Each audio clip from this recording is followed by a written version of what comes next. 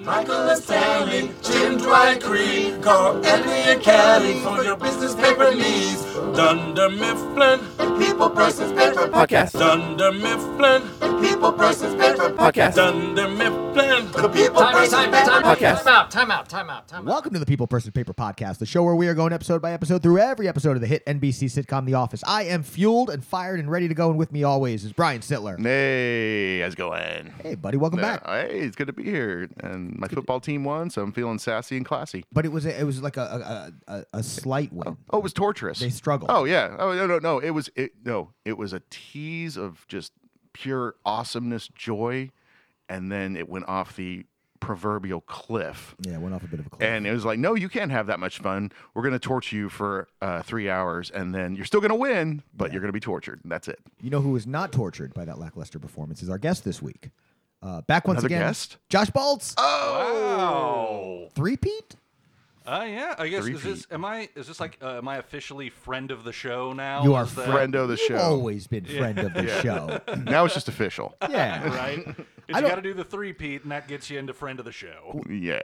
They are all friend of the show except for the one guest who just hated The Office the entire episode, which oddly still love him because he's Tulsa's favorite son, Evan Hughes. Yeah. He friends everybody. We love Evan, but love him. the show and him have a rocky relationship. But It's a wonderful piece of irony. It is. It was amazing. It was absolutely amazing. That was not up on the new site, but we might need to repost that one. At some I point.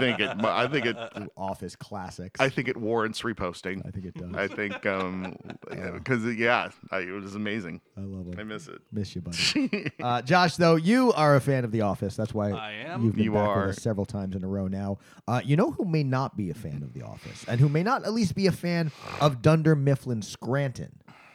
Sir Charles Minor. Yes. Sir Charles. Prince Yes. Charles Minor. Yes. The prince is going to shatter our wonderful crazy world. Oh, is in real life is Idris Elba? Is he knighted? Does anybody know? Or Let's- does he have like It's only a matter of time, if not. an order of the British Empire better or be. something like that? I mean, that goes to just about everybody. Here's now, the isn't deal. that right? Yeah. I think it's not the world's honor that it used to be. I mean, it It's- was even kind of a joke when the Beatles got it in the It's- 60s. Right. It's kind of I like remember now that. how everyone is a Marvel superhero. Right. I just insulted the British Empire, and I'm sorry. We've lost all of our British fans. But I'm Australian, so that's the way it goes. That's what it is. Yeah. You're just paying them back. Who knows it? You Funny palms. though, you gained a lot of fans in Ireland though. Heyo. The Irish love us now. We're huge in Ireland. Idrissa Acuna Elba. That is a cool yeah. fucking Yeah. name. It is. OBE for sure. Okay. Order of the British Empire. I figured he had at least an Boom. order of the British Empire. Now that's not knighted. Dezoivid. Dezoividly so. No, That's I like- don't believe that's knighted. That's That's like another- Nightlight. Yes. Nightlight. Yeah. He shines in the dark. Is what it Yes. is.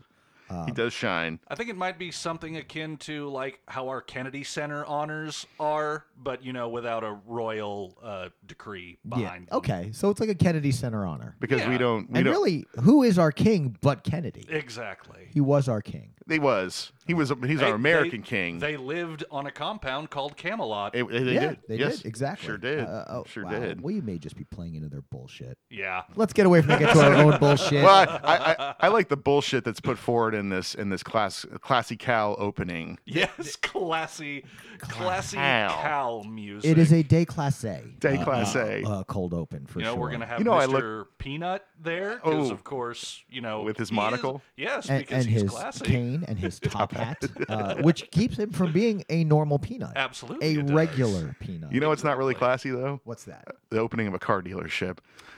That's No. what I love is that I Michael. guess it depends on which car dealership it is, but But that's the neat thing about that, because you guys think about that, how growing up we'd see those commercials of car dealerships with the balloons, or they'd have the wacky owner is talking to a clown about the deals. They would always do that bombastic bullshit to get you to go buy a car from them. Yeah. especially To remember that bombastic. you're that local dealership. Yeah. Here You it's know your, it. your Jim Nortons. your- They'll trot their kids out to do it. And to, now to cause a DUI. yeah.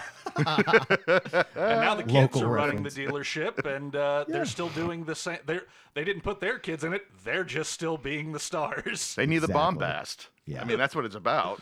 Yeah. But the idea that Michael saw that and just fell for it. Oh, and that's was his. like- That is absolutely what he sees as the epitome of class. right. The is- world of TV shaped so many of Michael's views. And Absolutely. Jim does not missing a beat as he can do so perfectly. This is such a great episode because it's not in just control. Jim one-liners. It's Jim like deep cuts. It's like little bits like that's inspired. Little Yes. extra bits that we don't normally get, like the second line or the third line from Jim. It's No. usually just the look or the one reply. That's true. He leans so much into his fuckery. Literally leaning when we first see him. Oh yeah. Yes. The camera just pans, and he's up on the.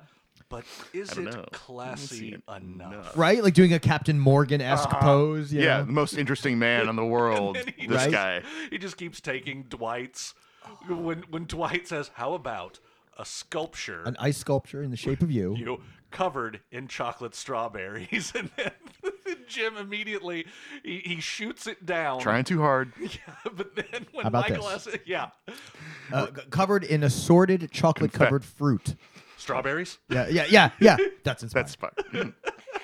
It's all about the It's presentation. leading. It's so great to, and obviously all written by the writers. Great fucking episode. Mm-hmm. But the way that the character is leading Michael, and to it would have been simple enough for Jim to just posit the exact same thing Dwight said, but to go far enough to like know that Michael would fill in that fucking blank and infuriate him is just such Yeah. a great. The pranks have taken on an extra level by this point. They And it's have. Great to they see. haven't. They have really. This is sort of zenith prank time, and it's apropos because the wonderfulness of this world is about to be shattered, literally. That's such a great point. Jim is going so fucking hard in the paint on this fucking pranking, only to have it completely crash as he gets that outside observer in Charles Minor. Yeah, Yep. reality is here, folks. Yeah. Yeah, and you really do, because we all love Jim. We're fans of the show. We're invested. We know the kind of guy Jim is and how competent he is. But really, like, and I'm not trying to side with Charles, but I mean, when you're an outside person, I mean, what does it kind of look like? What Jim is doing? Like, he's at work in a tuxedo, and It's a great example of why something like presentation can matter. Just to bring it back to my own real world office experiences. During pandemic, my style of dress at work devolved quite a bit. I got very casual, and I realized because I was also moving up in my company at the time, so Yes. I was learning how my professionalism and my ability to achieve and accomplish at work were tied so little to my outfit that I was being promoted while wearing an Animal Crossing T-shirt. you know, absolutely. and as a manager, I very much held that same respect to my team in that I didn't care how they dressed, just get the Yeah. damn job done. Yeah. And that is right, and that is how things should be. But this is such a great example of how that can backfire because this presence who does not know Jim and his work ethic is making strictly top-level decisions or surface-level decisions about him based on his look and actions Yes. outside of the scope of his work accomplishment. Exactly, and barely knowing him too at the time. It kind of shows one of Charles's deficiencies in, I would say, observing talent. From the top. I mean, obviously, we'll go deeper on that as with him and Dwight. Well, he even says, like, one of my jobs is to gain or to observe efficiency and root out trash. Yeah. And never has the trash outed itself so readily. That was in it? Here we go. That's a supercut That's a bit. supercut. That's I, great. I guess full Thank disclosure. you. We're getting back to this. Yeah, for full disclosure, I believe we all watched a different. Yes. Yes. I did DVD. Yes. Brian did. We both did DVD actually, You and did DVD I this- did Peacock because Yes, earlier. yeah. Earlier this week we watched it together. So we hanging out. sort of, I kind of cheated a little bit, but I still have not seen the. And then extended. I And then did you watched I did Supercut. the Supercut episode, which I figured that probably was a Supercut quick thing, but yeah, it does. Yeah. It goes to a quick talking head of Charles, and he basically says he's already like, oh, this goofball. Yeah, he's already made his mind up. Yeah, because Jim tried to approach him, to kind of be like, hey, and it's also, too, it also, like, Jim was just in a bad spot, and when Jim's kind of off his game where someone's not really liking him, he doesn't really do well to rectify that situation. Like, he kind of just ends up putting his foot in his mouth. Exactly, which is completely relatable for a lot of people, myself included, because having a new boss can put you off kilter, and you don't know, and especially when you've had a boss like Michael, and it's somebody that much completely different. Who stays up all night making C-shaped bagels for the new boss. That's one of the great in. examples of Michael very much stepping in it, in that his lack of self-awareness has made the situation worse, in that his dopey cutting the bagel thing was not great to begin with. But then to suggest that this was a task that took him so long. Because Pam goes, all night? Yeah. and his dopiness has caught Jim in the trap, because he didn't tell everybody about the new VP coming by, which is something that everybody would do in a normal circumstance. Yeah, and Jim is he's like, why didn't you tell me? Well, no, you look great. Yeah, and I mean, it worked. Doesn't The get self-awareness. He doesn't understand the concept of overdressed. He doesn't understand why that information would be beneficial and not fear-mongering to his team. Right. Just like when Charles gets into the cuts across the board, how Michael explains that due to the economy, he didn't want to scare people.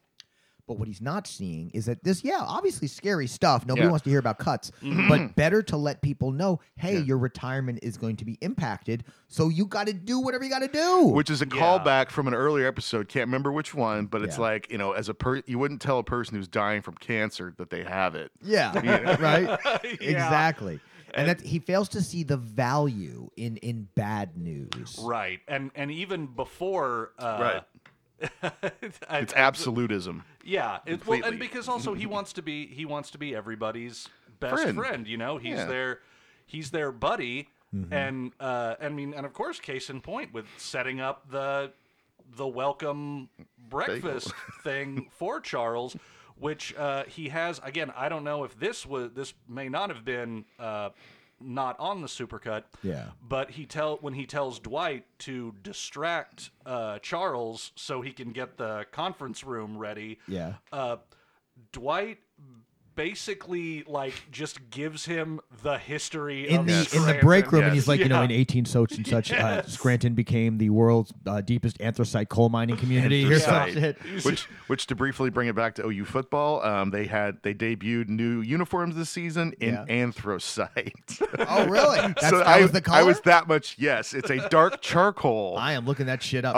It's very, very good. I enjoyed it. That's my favorite thing about this one, or one of my favorite. Oh, yeah, that's really pretty. One of my favorite things about this show is that it introduced me to the word anthracite.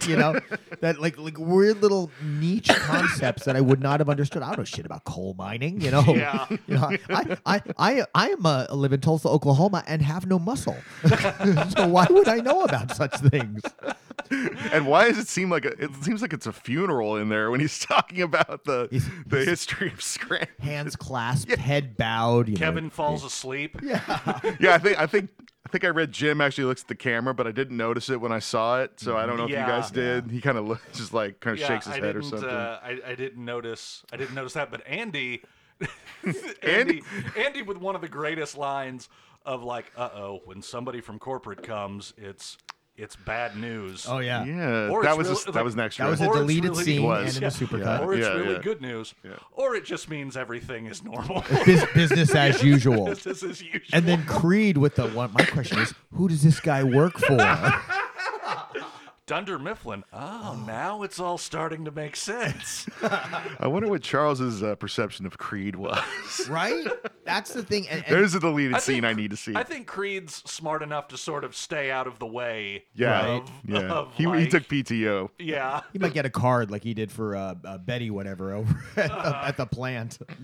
Oh my God, Debbie, thank you. And that's a great little cut scene too. And glad they added it for the supercut because we don't get a lot of Creed in this episode. So to get that little Creed bit disappears. And it's a classic bit, and it's a great redirect where it's the most with it Creed has maybe ever been on the show, as he realizes, now it's all starting to make sense. Like, all right, well, it's a good day for Creed. Right? He's fairly lucid. I mean, still a little off the mark, but yeah, he's more with it than he normally would be. It's a sliding scale with Creed. It really is. It's great to see. He has his, I don't know. Yeah. One thing I love about Charles is that I didn't know Idris Elba at all before this show. I didn't either. I wasn't never a fan. None. I hadn't heard of Luther, which he was doing over on the BBC during these Wouldn't have years. thought he was British at all. Exactly. Well, That's where I'm going. And I Thank didn't you. watch The Wire, which that's Nope. where he Oh, really, yeah. that's where he really. But Yes, I I didn't forgot have about And HBO. does he have his accent in that or not? No. Okay. No. Okay. He does not Damn. have an accent So at all. He perfected So that a that's while back. why. I mean, That's true, and I totally forgot about that 'cause- role. But yeah, yeah. Because I was first exposed to him, like you all Yeah. were on this, and then I saw The Wire, and I was like, man, this guy he's bringing that in. He clearly brought that intensity to The Wire. And then I see an interview, and he's like, oh man, I was like, what? Yep. And in fact, the first time I need to go back and try it again, but when I did finally watch Luther a couple years after this, it kind of threw me, and I wasn't loving him, even though I really, despite him being such a foil for Michael, and in my opinion, this is the first true threat we've had on The Office. Yes. Jan, David, Ryan. What's our scummy Michael's buddy? Packer. Well, Jan would only come by when she's horny. Yeah. And Ryan would only come by to Visit his parents. and do Do his laundry. laundry. And that's an Such a amazing wonderful thing. delusion. Michael trying to break that down for Charles, because there's so many levels to that. Because first off, 100% right. It's not like Jan or Ryan was really trying to manage Michael No. in any capacity. They had both thrown their hands up and given the fuck up. Yeah, they were just there. Yeah. Uh-huh. But to have a by the book, serious outside perspective come into Scranton, this was the most legitimate threat that I have ever felt for this show. It absolutely was. And of course, Michael with no self-awareness, like just saying like, yeah, I had sex with the old person. And it's even again, when he's introducing accounting, he's like, Oscar recently broke up with his boyfriend and is Gil. heartbroken. Angela has slept with this person. And points at Andy, and they hang on it. They hang on it for a minute. Kudos to Ed Helms, by the way. That Yeah. was beautiful. Hey-o. And then Because you get less Andy in the original cut. Yeah. when he goes like, well, I don't need to know everybody's history. Well, that's good because Kevin's. And then they get into the whole like, well, I've had sex more times than you. Hey. Say the number on 3. Oh wow, I don't remember. That's Yeah, great. See, that's a extended. supercut bit. That's They go, extended. say the number on 3, and you go 1, 2, 3, and Kevin says 7, and Michael just goes 100.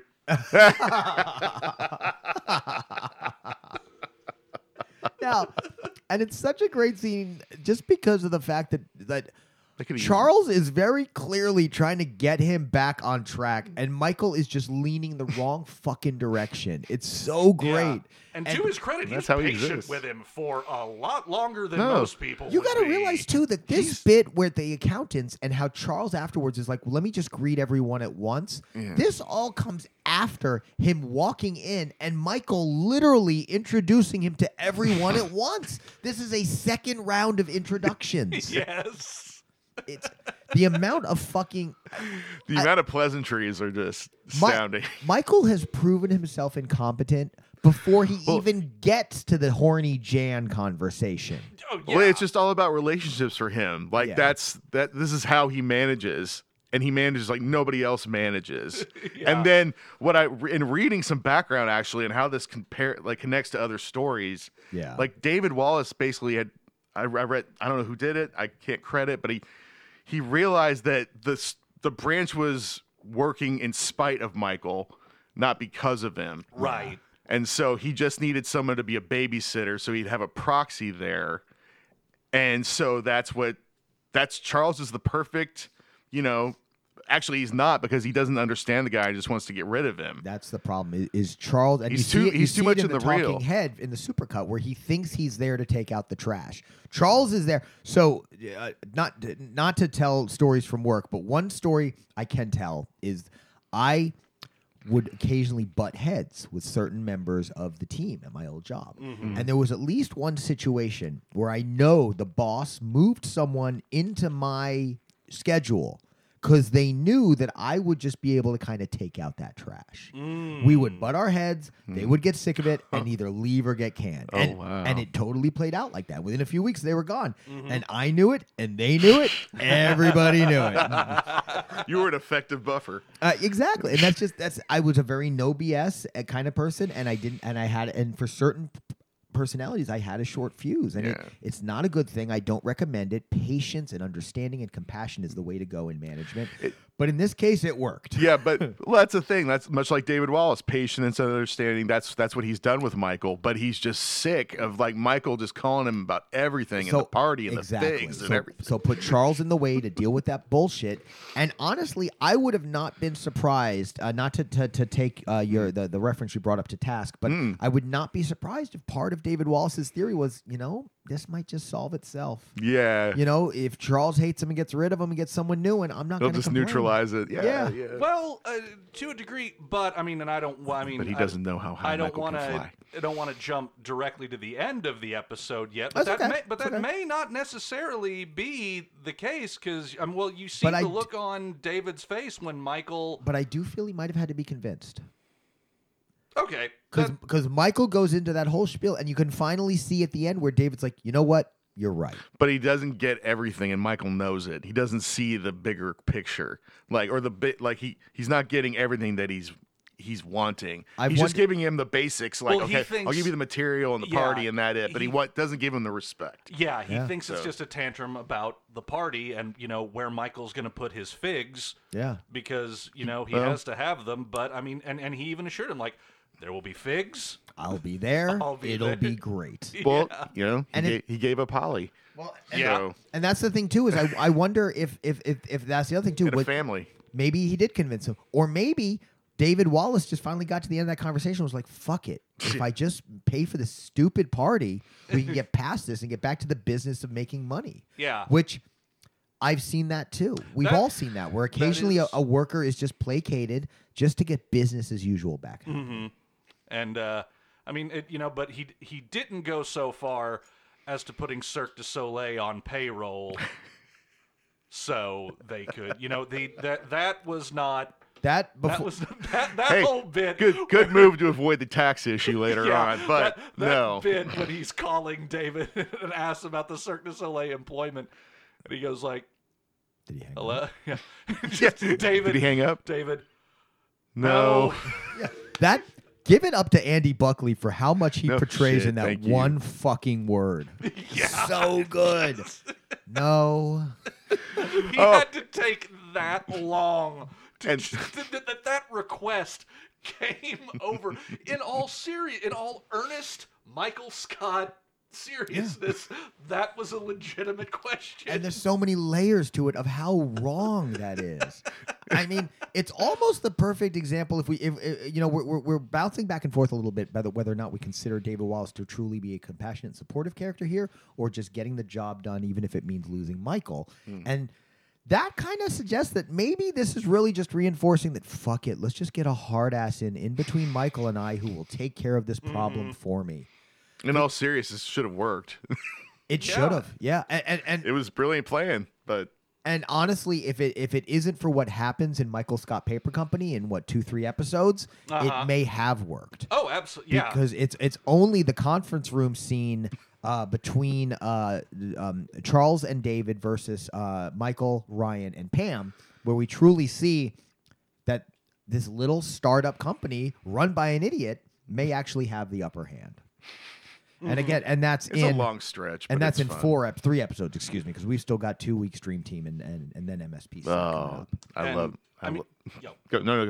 Well, I was just going to say that all of the times with calling David in this episode are so good. Even Michael Scotch was calling him. Michael Scotch, yeah. Which that whole thing, no, you got to sweet talk him, pretends to be a different person the receptionist at corporate wouldn't see that they're getting a call from the Scranton branch. Yeah. and Kudos that to it's still Stephanie for Michael. handling this kind of shit. Just Caller going ID. rolling with it. The fact that Dwight made a 2-letter change to the last name, thinking And that would with the work. extreme close-up on the Scotch tape, by the way. He didn't even Beautiful. He didn't even do Michael Scotch like as that's just something that would have been an easy get because it's so close to Michael Scott. But then he actually looks at Scotch tape, and that's how he gets. And poses it in a question. He did the great job of not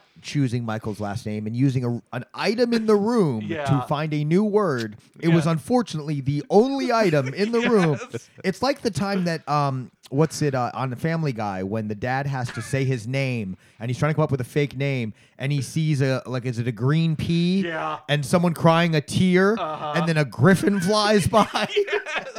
Ah, crap. but then even after Dwight does he starts being pleasant, and then of course goes full Dwight. We've kidnapped David Wallace's son. If you want, nope. And then when Michael calls back, he doesn't say that was my idiot. He goes, "Oh, I talked to Michael Scotch. The kid will be returned safely." The idea that playing Michael. into the fantasy. Yes. Her reaction with the Michael. And then is that the one that goes where she Poor finally Stephanie. goes, "Hold, please." And Charles Minor. Yep. And then the camera cut to Charles in the main part of the office after he's been talking with Kelly and Angela. Oh no! He's chilling with the accounting team. Oh, that's what it is, the because accounting you know guy. why? He comes from accounting. Yes. And so it's like imagine like Oscar. Do they hire? There's another Oscar somewhere. It's like if he was like put in this position, Yeah. Yeah. what would he do? Like with Michael, Actually, I think Oscar would do a good job running the office. he I would have think been. he would He would have been great actually. Man, Yeah. never gave him a chance. No. We should have. Well, maybe it was because Oscar comes from accounting and paper. Maybe you need the oven-forged fury of a man raised in steel. He doesn't know how paper's made. God, you put paper in a furnace, it'll burn. Did you detect Brick Tamlin? And that's what I was. As soon as he gets just so emotional, Yeah. and he's like on the verge of tears, and I'm like, oh yeah, this is when he's talking about the Bears and Anchorman, and yeah, good So point. good, Good but bit. it works still.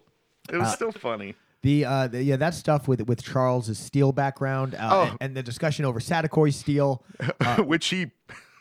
That is such an unforced error by Michael. It's a classic one that he would think, oh, did he think Satakoy Steel is his wife's name or who? Or is a boss maybe? Because he says, "Where did you used to work?" And he says Satakoy Steel, and Michael immediately assumes it's the name of a black person. Yeah, No, but no, he asked him. asks- What does he ask him before He asks, that though? he asks, what's your wife's name? What's your wife's Where name? did you work Yeah. before? Oh, Satakoy Steel. I have missed that, and that has thrown me so long now. okay. I think it just. I never really thought about it. It does Yeah. go by really quick. Yeah, because the wife's name bit, I haven't caught that. And so I've always been like, why did you assume he meant a person? like I always thought he meant that Charles was like mentioning his boss or something. So, that makes No, that. Yeah. it's perfect. Because I've always been like, God damn it, Michael, you were having a hard enough time, and that one you just stepped in the fucking doo doo. You know, that was the bantha poodoo right Yeah. there. That was, and of course, that when thinking it was his wife's name, that is classic Michael Scott. But I mean- putting Martin Luther King Jr. Oh, on that- yeah, his, yeah, that's- on his head for Right. for race Yes, relations. yes. Yeah, for It is- Diversity Day. It is still him running headfirst into accidental racism. Oh, You know, absolutely. which is. And on the interplay between those two, though, I got to say, him asking him to tell him a secret he's told nobody else, and his immediate response, like they did have a chemistry there. I really want to say. That and then when Michael says and to really get to what my point is, and then Charles taking off the glasses, yeah, what is your point? You know, Yeah. that the frustration taking over him. That's one of the things that I love about Idris Elba in this episode, and I talked about him being such a legitimate threat. It's that he plays off this role so fucking straight. It's And I keep dropping F-bombs because of how intense I feel about this performance. But he plays it so straight. Well, this is his first comedy. I just read about. Really? Like this was totally his first comedy. So it was playing the straight man, but he liked the show. Yeah. And like the writers loved The Wire. So like that's kind of like how that kind of. But it works for him. Like, okay, we need a straight guy. Let's get this guy. And it's exactly what it needed. With such intensity. Yeah, he never breaks, and I love it so much. No, I'm guessing what happened was when he was offered this job, like Stringer Bell was the name of his character that he played in The Wire, and I think a lot of them were like, just be Stringer Bell. Yeah. Yeah, like it's basically like dropping Stringer Bell into this situation. So to throw off the flow and the vibe of The Office by how much he pushes up against Michael, and then to vibe against one of our favorite beloved characters in Jim, because this is before the whole Jim and Pam aren't as great as we think they are shit started coming around. This is when these were our golden children. Yes. You couldn't touch them. And he's touching the heck out of them. So it's, as viewers, this is the most uncertain I have ever felt about what's happening to the show. It's one of the reasons why I love season 5 is because there's legitimate stakes here. For as much as we've talked about sharks and the jumping off of them, there's also scenes here that you're like, holy crap, is my show going to make it through this? And it's funny because it had been becoming more wacky. Yes. Jumping the shark and such. And now you actually throw it in this legitimate threat that kind of brings it back to more reality. In so many ways, it's the most serious this show has felt, despite the fact that you have scenes like Michael Scotch, the fact that you have Jim in a tux. Yeah, they can still litter that shit within it, but still maintain more realism. I don't know if you can unjump a shark, but this might be the best example of that. Oh, I don't think we've gotten to the jumping. I don't think we've got to the shark jumping point. Like the part you were saying when he's looking at him when he's spying on Jim. That's through a really glass. great point. That is a jump the shark. I noticed point. that you said that. Like When you we were watched like, the other it's night. jumping the shark, like because he's looking at him. He's kind of hamming to the camera. Was silly. That was silly how Charles was looking. He's back Jim. in the conference room, clearly looking at Jim. Jim looks away, looks back, and now Charles is right at the window. Yeah, that did seem a little It's over the top. little out of character. Well, I mean, are you talking about this episode just jumping the shark? No, just that little moment. No, those, we've had those, moments like that scene in earlier in season 5 that have just been so ridiculous and detached from reality that it's, and the show has been doing that more and more and more. And season 5 is one of the times, or at least the last dozen or so episodes of the podcast, we've been talking about how there have been these little examples where it's getting into the absurd. And like the golden ticket episode, sort of upping the ante in that way. Yeah. And that's the thing with all these crazy antics leading into this, that like David just left that meeting and was like, "Don't talk to me, don't send me those notes, Pam." And he was like, and that's what led in just wanting to get Charles installed. That's true. And you'll notice, I want to bring it back to a little misdirection that they actually threw at us. You notice in that meeting that Michael's saying, we just vibed, man. I don't know. Yeah. And that brought me back to think, because they showed David right in the middle of them too. And I was like, oh yeah, he's sucking up to him. That's why they're like, he's like, he always does that when David comes around. He always wants to put off like, and he wasn't being genuine. Really, like with Michael, like how he would be when they actually are together later on. Because you see Charles Minor's personality change when David comes around. We've seen that before. Yes. So you're thinking in that meeting that Michael references in this episode, where when they show him together, and you see them at corporate, and corporate. there's a lot of smiles and laughs. But it's Idris Elba being friendly and personable around David Wallace. So. Because I always think, like, what happened? I always thought to myself, like, oh, you guys, like, what was going on? And that was that kind of probably what it was. He was sort of playing it up. I assumed there was a little bit of Michael's competence. Yes, misreading the situation. Perhaps. Yeah. Well, a little bit of that, a little bit of his, maybe it wasn't as good as he thought. I also thought maybe Michael was just on that day, just like he was at Chili's, like just like he will be in Broke, Maybe so.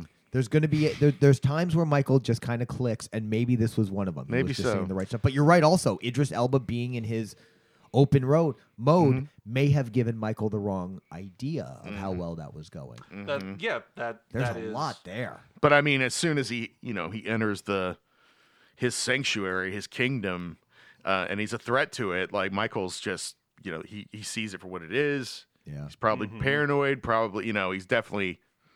irrational, obviously, but yeah, when it all finally comes to a head with Charles in front of the like office, like he's- accusing him of like, you say you're going to cut the spending and now you're ordering lunch, like Yeah, it's it's all. like, And he says ordered conspiracy. What does he say? He means to say hypocritical. Oh, hypercritical. Hypercritical. Yeah. I think you mean hypocrite. No, because it's even more. Yeah, That's a supercut bit, I think. he's That's just great. so mad. Oh, nice. Okay. like He's that. so mad that Charles brought lunch for everybody. Really? On a morning when I brought Right. bagels? Well, I didn't mean to step on your C-shaped bagels. And then the I was gonna have the egg salad, and that you still have that option. That's one of my favorite things about Charles is how cold he is. It's he never plays into the bullshit. He just directs around it, and it's a great example of just true management and leadership showing up at this office, and Scranton having no clue how to handle it. Even Jim, someone as competent as Jim, it throws him every single time. He tries to, make a good impression. Like when he comes in the second time, he's like, "I'm a good number 2," and he goes, "What do you mean by that?" "Oh, it was a title that was made up." He's wrong. He like even gets it wrong because that's not what really happened. Yeah, and then It was official. And you want to keep your made up title? Exactly. And just like, Well, and it I'm could gonna let you. it could have been as simple as being like, yeah, number 2, I'm the one that Michael puts in charge when he has out of the office business because he knows I'm responsible enough to handle stuff. I can deal with client issues. I can deal with inter office disputes. Good God, I've been a fucking manager, haven't I? See, But David Wallace really let down Jim because like David Wallace loves Jim, so like he should have been like, "Hey, Charles, like This is Jim's- the guy, This yeah. is the guy, Well, dude." one of Jim's but whatever. weaknesses. One of Jim's weaknesses is if people don't like him, it throws him off of his. yeah.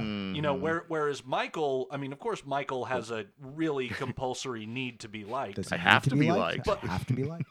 But I think Jim sort of does in a much more normal person's way of like if you're you're the fun affable guy that has got a good head on his shoulders, and if somebody is still like, nah, I think you're kind of a screw up and gets the wrong, it totally throws him. I think you're a slacker. It throws all of us. When someone reacts to us so differently from how we're used to amongst our friends, family, peers, it throws you for sure. So Absolutely. I can get that. Also, it's one of the best examples of putting Jim in the doghouse because they try it many times from here on out. There's a recurring attempt to try and add conflict to Jim and Pam. We've touched on it a little bit, but Has he been on autopilot sort of for a while? Like he's just been reacting to everything Kind more of. or less. ever since they got together, there has not been much. We had art school, of course, and they tried to do a little bit with that. But really, there's not. Now that Jim and Pam are together, this is definitely the era where they're trying to figure out what to do with them next. Yes, and by doing so, though, I think in a sense that's a good thing because now it's turning its focus on other characters and it kind of fleshes out the cast a little bit more because you don't like. Well, now we know where Jim and Pam are, and Jim and Pam can still be Jim and Pam and make their their quips and react that everybody's being ridiculous and everything, but. Yeah, there's not really any sort of conflict for them right now where they kind of figure out, like you said, where they're going to go from here on out. So we get more stuff like Angela and Andy. We kind of experience, kind of get more inside the heads of everybody else in the office. I mean, Phyllis, God, narking on the party planning committee. Yeah. Oh, that's a sordid long story. Hey, she built that house. She can burn it down. Exactly. Well done. And that's God, that was almost bone chilling. Did she say that? Yes. Oh, that's a super cut bit. Yeah. She Oh goes- man, I she can't goes- believe they cut that. She goes, Oh. I built that house. I can burn it down. Oh, I love that because that is such a subtle bit that she's the one that tells Charles what it's about. That you don't even think about that without that talking head. That's great. That's like Andy last week with the being behind the Kevin machinations with Lynn. Yes. Huh. Wow. Always somebody behind the scenes with their schemes and Great example Revenge. too of how the writers at this point are really doing, like you're saying, they're thinking so much about developing these other characters, and the final cut that aired originally is not showing that. So Yeah. really, I got to tell you that there may have been one of the biggest draws to the Peacock Supercuts that I've heard yet. Yeah. That's a cool bit. That yeah, is a cool it bit. is. That's why I've really liked watching the Supercut episodes because it really does. It adds more, to characters' motivations, to flushes them out more as characters. I mean, and I get, you got to make runtime for a. Yeah. 22 You got minute- you got to. Everything has to be in service of main story, and you have to be able to cut anything that's extraneous. But I honestly don't see a reason why that one made it to the cutting room floor because that would have been so Just time. because it is really. It's I mean, got to be if in the you're- end. In the end, that's usually the. If and it's a you're shame a- because that I sounds know. like it's short enough that they could have kept Yeah. it. All right, right. and God, it's like precious second. But they talk. I've heard commentaries where they'd say that it's precious seconds each here and yes, there. that is very And- fair. But I mean, just that, like, unless you were really a fan, like that were really into it, you would see the whole thing of you would see asking Phyllis about and her sabotaging the party planning committee.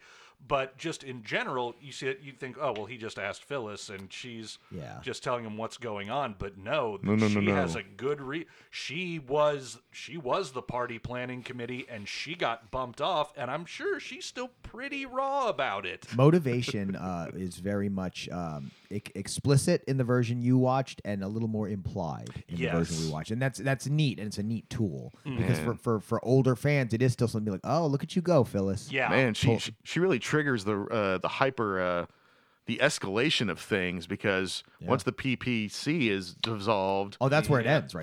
there. that's nuclear. Yeah. So because that's what Phyllis sends is just Michael gonna to New York. Phyllis almost burned the whole office down, like Yeah, figuratively, if She you will. she won line. Well, and yeah, when Michael finally just it all comes to a head, and he's going- is that the bit where he storms out? well, no, what happens? Well, again, A lot of storming. This may be another supercut thing. Oh, okay.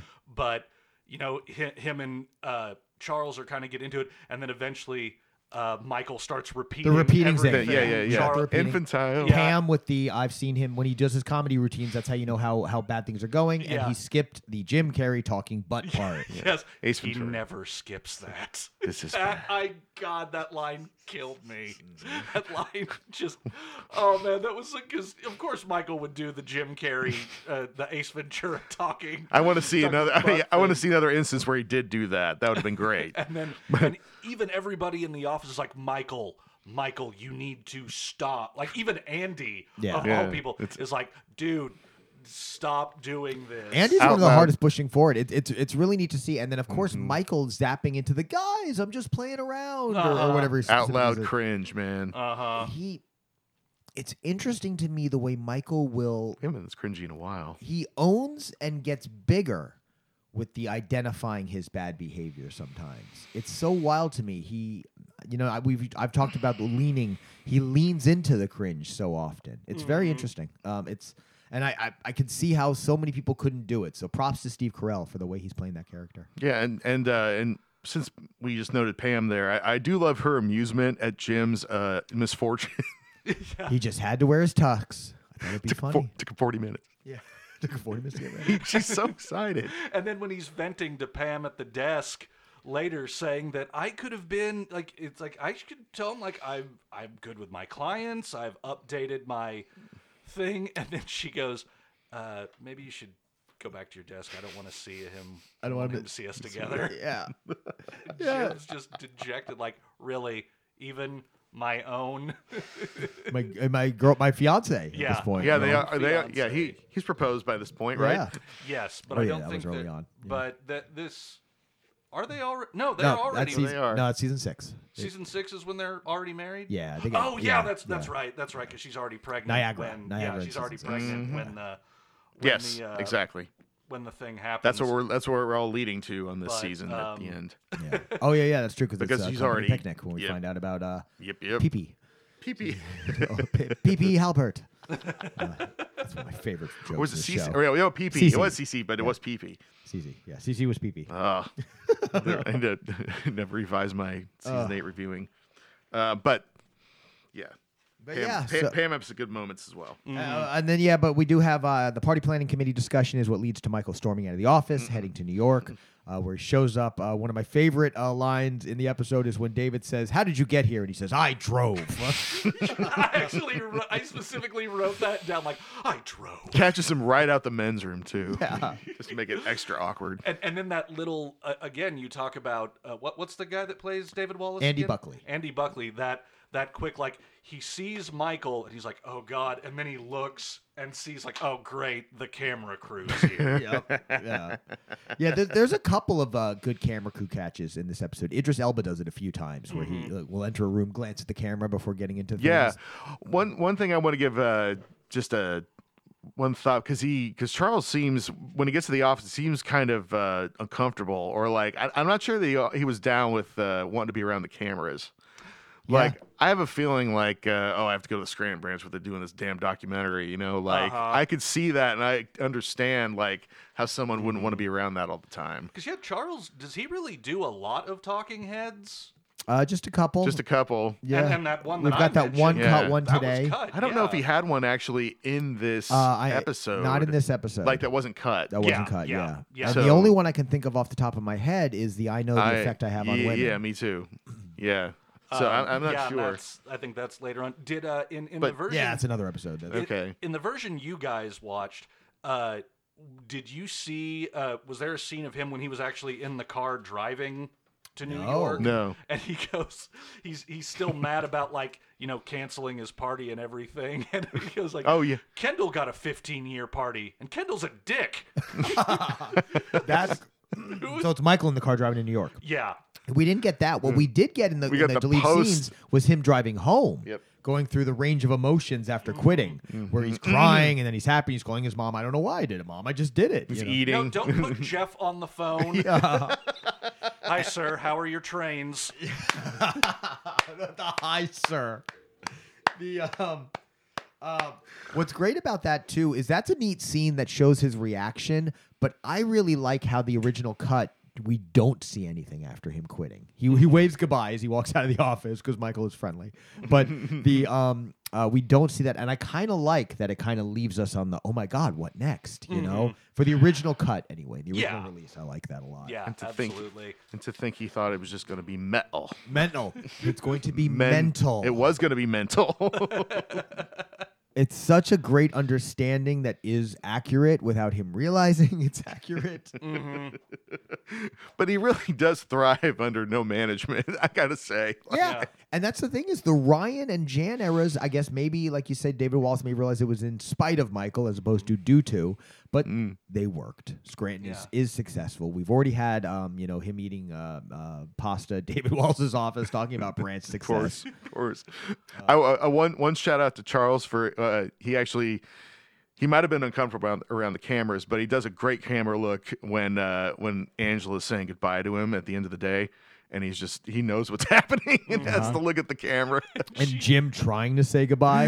Yeah. Oh, that's Keeps painful. Trying. Good This- God, Jim. Stop. Digging grave Stop, Jim. won't stop. And then, of course, Kelly being horny for Charles all Oh, episode. yeah. That when she finds out that he's left, she What? runs bursting out, and you see I'm the only one here. Phyllis. Yeah, I think he left. you see Angela in the parking lot, and she goes, and Kelly goes, "Is that Charles's scarf?" And then they get into like a low speed running chase in And the then- parking lot. Angela soaking wet, her makeup running, talking about how he needs a Yeah. higher quality Yeah. of woman. Yeah, or yeah. something. He shouldn't be going dumpster diving. Yeah. Oh. Which I'm pretty sure this was cut originally, or well, no, because you said originally when she was talking about Charles, she was talking about setting him up with somebody from a similar background, accounting. Oh. Yeah, I didn't hear that. No, I think that might have gotten cut Yeah, no, that was- because at the beginning of the episode, at least when I watched, Angela didn't actually seem very interested romantically in Charles, like from the scenes where she actually talked about it. Oh yeah, Yeah. she's Whereas trying to underplay like What they left in kind of makes it more like, oh, she's just as into Charles as Kelly is. But yeah, I think some of that earlier one was cut because it kind of sort of It's a bit of misdirection. Right. or it betrays where the character was actually going. And it may have tried to set an even deeper suggestion. Sometimes people will hook you up with somebody instead of pursuing you themselves. That's true. So there could have been layers of that, but that's even more deep. And that's one of the things that we see again and again and again, especially as we look at the difference between regular and supercut episodes, is 99% of the stuff that's cut is those extra characters, moments that would have developed them further, but ultimately was not needed to further the story. Yeah, and I think that's really smart of Peacock that they're going through and they're doing because right now they're up to season 5. And you can still watch both original and supercut versions, right? Yes. I love that. Yeah, no, the supercut versions are under a different. That's the ones I watch. I watch the regular ones. Oh, of course, yeah. Because we've talked about those are the ones you're watching. Duh, Yep. of course. And I'm guessing their plan is to eventually get all of the seasons I hope so. there in Supercut, because right now they're up to this season. Yeah. So And then whatever media is left over by that point, they'll release a super box set, DVD, Blu-ray, whatever have you. More extras. Because they'll find something. Oh, yeah. They'll find the hidden film canister of Michael Scott's fart noises. Something that'll sell them. Yeah, why not? Extras will get you every time. They will. I'll give a quick shout out. Speaking of extras, just totally tangent. I'll keep it down to about a minute.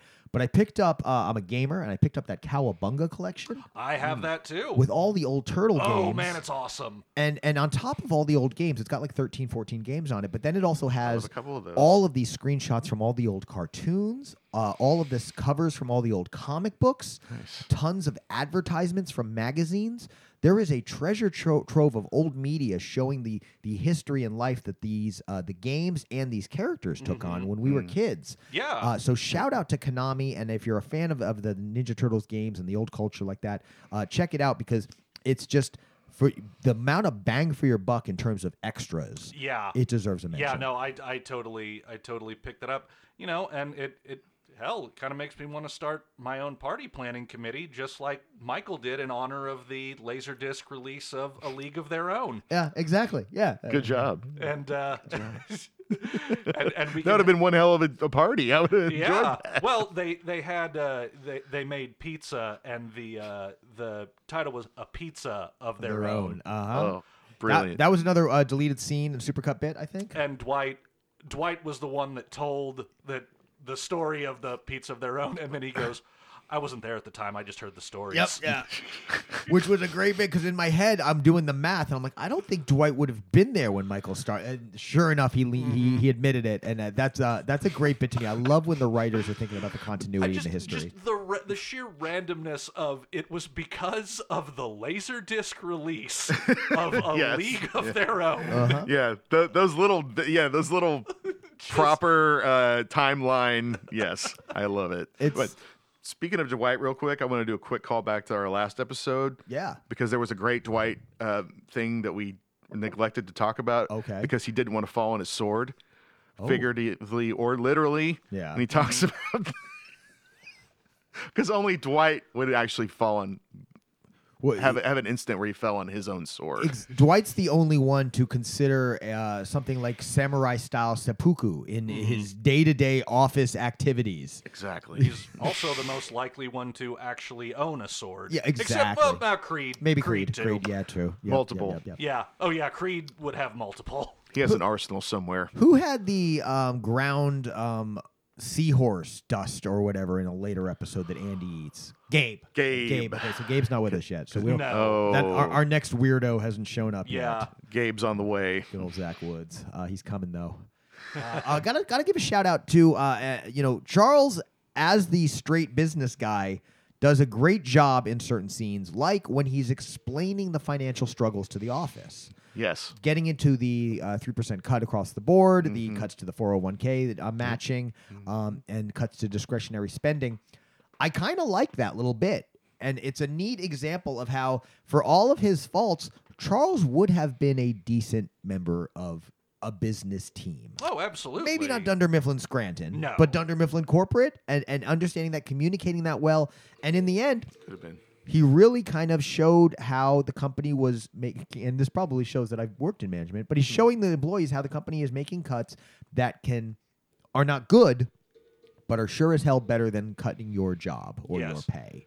So that You would hear that. Yeah, 'cause Like, Michael goes, salaries. He goes, no, not Yeah. salaries. not salaries. There's a bit of a comforting there and a bit of a, what are you, an idiot? You know, which I loved that. Yeah. having been in those big meetings or seen announcements like that, that's exactly like the thing where he says, we can't promise anything, but we're going to Yeah. do our best to make sure that doesn't happen. I like that is across the board 101 what you do. Yeah, that is So- 100% business speak. And I got to tell you, had I been Stanley, I would have been like, all right, Yeah. I feel better than I did a minute ago. And he actually, Stanley's the one who actually introduces himself. Yeah, I love that. I love that, Stanley Hudson. It's like, you have done this before, sir. You have worked in this kind of room and had to be like, hello, I'm one of the peons here. You know, hello, grasshopper. I'm ant number 17. Oh, I was thinking like, oh yeah, Stanley, but I like this guy. And then we're going to find out later on, Stanley might not like this guy so much. Oh, yeah? Charles Minor. Well, I Is there a mean, bit with Stanley and him? I can't There's think of it. yeah. right, It's in cool. a meeting coming up. I can't remember which episode it's in. All right, but- cool. I'm surprised I forgot that. Great. That'll be fun Yeah. for me. well, and Stanley, even like you can tell. You want me to say what it was? Okay. All right. You can tell like listeners he's like wonder. Stanley Hey, Hudson, we don't have it- yeah. like Stanley Hudson, and he just gets right to the point. Like, Yeah. is there gonna be, because he knows that guys like Charles coming in like. And Charles, like, kind of backtracking a little bit. He goes, so there, and that's what kind of gets Charles to be like, yeah, we're gonna make these cuts across the board, and It's a callback to season 1, episode 1. Yeah. He's doing the same thing to Michael, but Yep. much more Yeah. actively. Well, Now Stanley- he just doesn't care anymore. And then Oscar afterwards, can you give us more details or whatever he says? They both seem very adept in handling a normal workplace discussion. The Yes. kind they could not get with Michael Scott. But they're also, they're not gonna, like, especially Oscar and Stanley are two that they're not gonna get railroaded. Yeah, exactly. Yeah. They're gonna point the questions to, and they're gonna hold your ass to the fire. Yeah. Yeah, it's a nice scene. no nonsense. There's a part of me, despite Charles being very overwhelming and threatening the status quo of our favorite a little community paper company, there is a stability to that scene that I appreciate very much. Yes. This is more reality-based Yeah. way to have a paper company. Yeah, That's threatening our fantasy fun world. But in certain scenes, I'm being like, okay, man, honestly, maybe Charles is the best person to be I here. know. Maybe this is all good. So maybe we're all insane because We're we all- want. We're 5 all years of this Michael. shit, yeah. We're all Michael at this point. Yup, 'Cause yeah. I really think. He is the think best character. Michael. We're all extraordinary. Yeah, I think Michael is definitely the audience's surrogate in this episode because, this is a TV show that we love full of zany characters, and this guy with a stick up his ass is coming in here, and he's You messing. mean he's gonna make it like a real Yeah. office? Yeah. Yeah, and That's we're crazy. like with, I was Michael thinking- Lazar, like, we hate you, Charles. Boo. Go So I'm away. thinking, like, people who hate this show, maybe Evan Hughes, perhaps. Right. Maybe he would like. Maybe Love he'd you- be love like, you, buddy. Like this Miss guy. like he would be like, exactly. This is what should be happening. Get rid of Michael. Like, He probably because I'm not going to sit here and throw our buddy under. the no, bus. no, no, no. But he All was- in he love, my pointed- friend. All in he love. pointed out stuff like how Jim, like would people really buy Jim's antics or whatever? And sure enough, Charles does it. It's man, Exactly. Yeah. You gotta have I that think dog. no, just not him. Just anybody who doesn't like this show. yeah, or that. I know that's sees, barely anybody. No, I'm just sees kidding. the holes. And there are people that like I don't understand how anyone could like that Dwight character. Although Exactly. Charles does, so we'll get into that Yeah. later. But man, I don't wild know. stuff. Wild, and really, we watched this a couple days ago, and we noticed it was sort of light on laughs. It's such a. This was very uncomfortable episode. This is a more callback to like the British show. Yeah. With when you add a Brit to it. But apparently. in a very, it's not in the British way. Not. They No, it found is a in way its to own way. make this to give Sure. us that sense of kind of unease. It's a great episode. Yeah, I mean, even everybody on the screen is uncomfortable in that one scene where they're yelling at Michael. Yeah. Yeah. It well, is. It's a transformative episode, and then it's a hell of a twist at the end because I did not see that coming. Oh, with him quitting. Yeah, No. yeah, and that's for an episode that is throwing us all this unease to really clamp down on it and say, nope, yeah, this is going to end with credits, and you're not going to have a clue what's going to happen next. I was enthralled. We didn't have that. We've Yeah. almost never had that on the show before, and it's great to see. Well, and you see Michael do that because, like we said earlier with David, like, fine, I'll just give this idiot his party and all that. It is one of those lucid moments for Michael where you see, like, he's just throwing me. Yeah, he's just placating me. I'm still going to have to deal with Charles. You don't really care. Yeah. I quit. Yeah, yeah. And so now we've got we're wondering what's going to happen to Michael. We're going to wonder what's going to happen in the office without Michael, and then also knowing that for the first time in a long time, certainty over the status quo of this office is out the window. Yeah. We don't know what's going to Completely. happen next. And certain people who might have been sort of protected under Michael's presence Yep. are now very, very vulnerable and have already not made a good impression. Yeah, yeah, and that's the other thing too. Yeah, on top of everything with Michael and with Scranton in general, Jim is threatened, and we have not really seen that before. Nope. It is. Not like this. This is my favorite arc of the show. Oh, that we are wow. It into is. right now. Nice, It's right on. it's definitely the strongest one. Yeah, It's great. It has so much of what I love about the show wrapped up in it over these 6 episodes. Not just like the unease and the uncertainty that we're seeing here, but when we get to Broke and we get to the conference room discussion, the payoff in terms of understanding Michael's occasional bouts of confidence and competence is such a payoff. Yeah. So And somehow they make it pay off and work. yeah. Yeah. Well, I mean, he brings like professionalism, and he brings above all else laughter, and above all else Some whimsy. We got that in the deleted. I'm guessing that was in the supercut. I love that there's that small callback to Golden Ticket and to his weird fascination with that word. Let me see. I wrote it. I wrote down the whole thing here. Let me.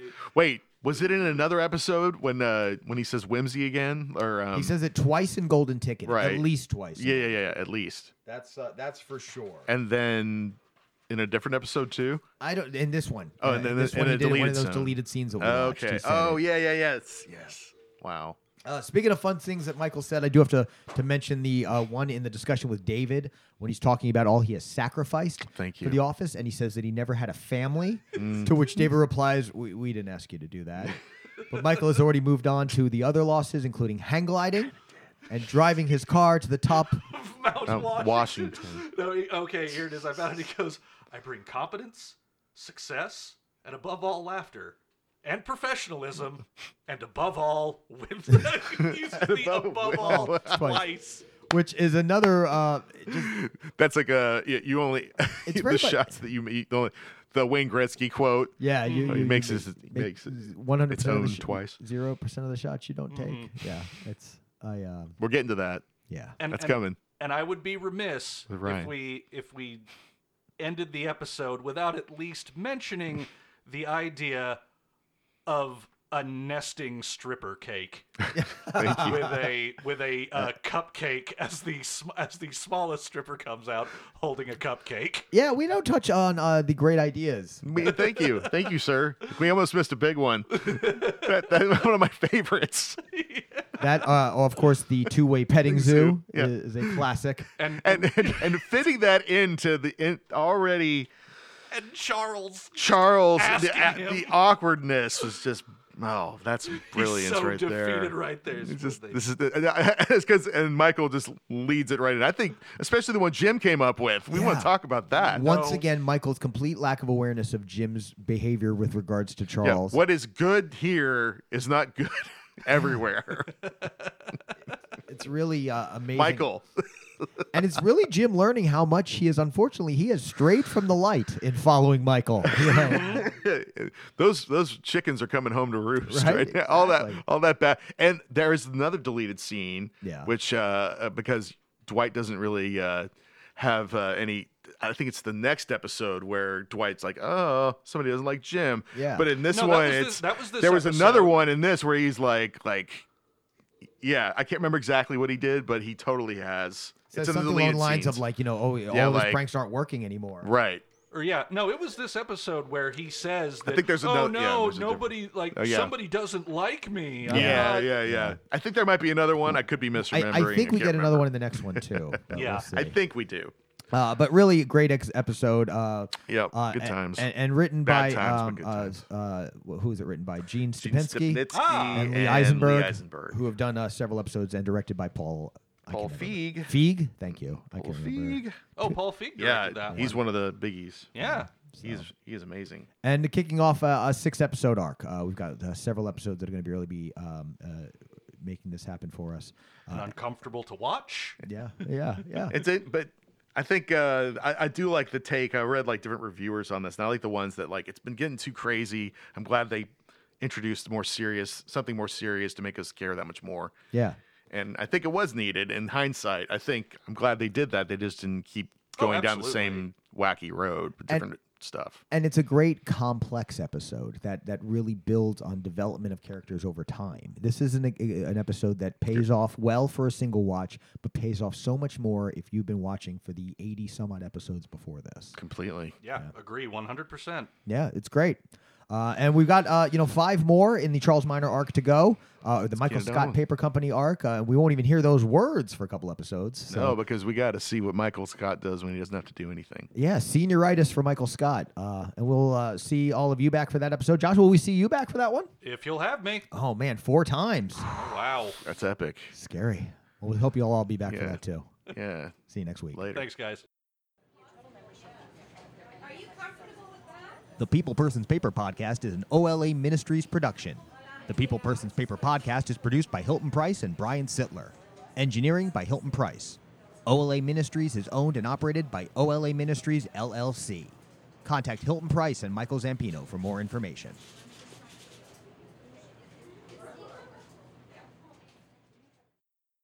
Got myself a nice reserve Irish cheddar, a chunk of blue cheese, and a nice chunk of Parmesan. One of those little prepackaged things of like prosciutto and pepperoni and all that. Holy shit. And got some crackers, got a bottle of wine, and I had a one-person meat and cheese party Holy. at my house last night. Noise. I am so jealous. I do love a good cheese. Yeah, that's holy crap.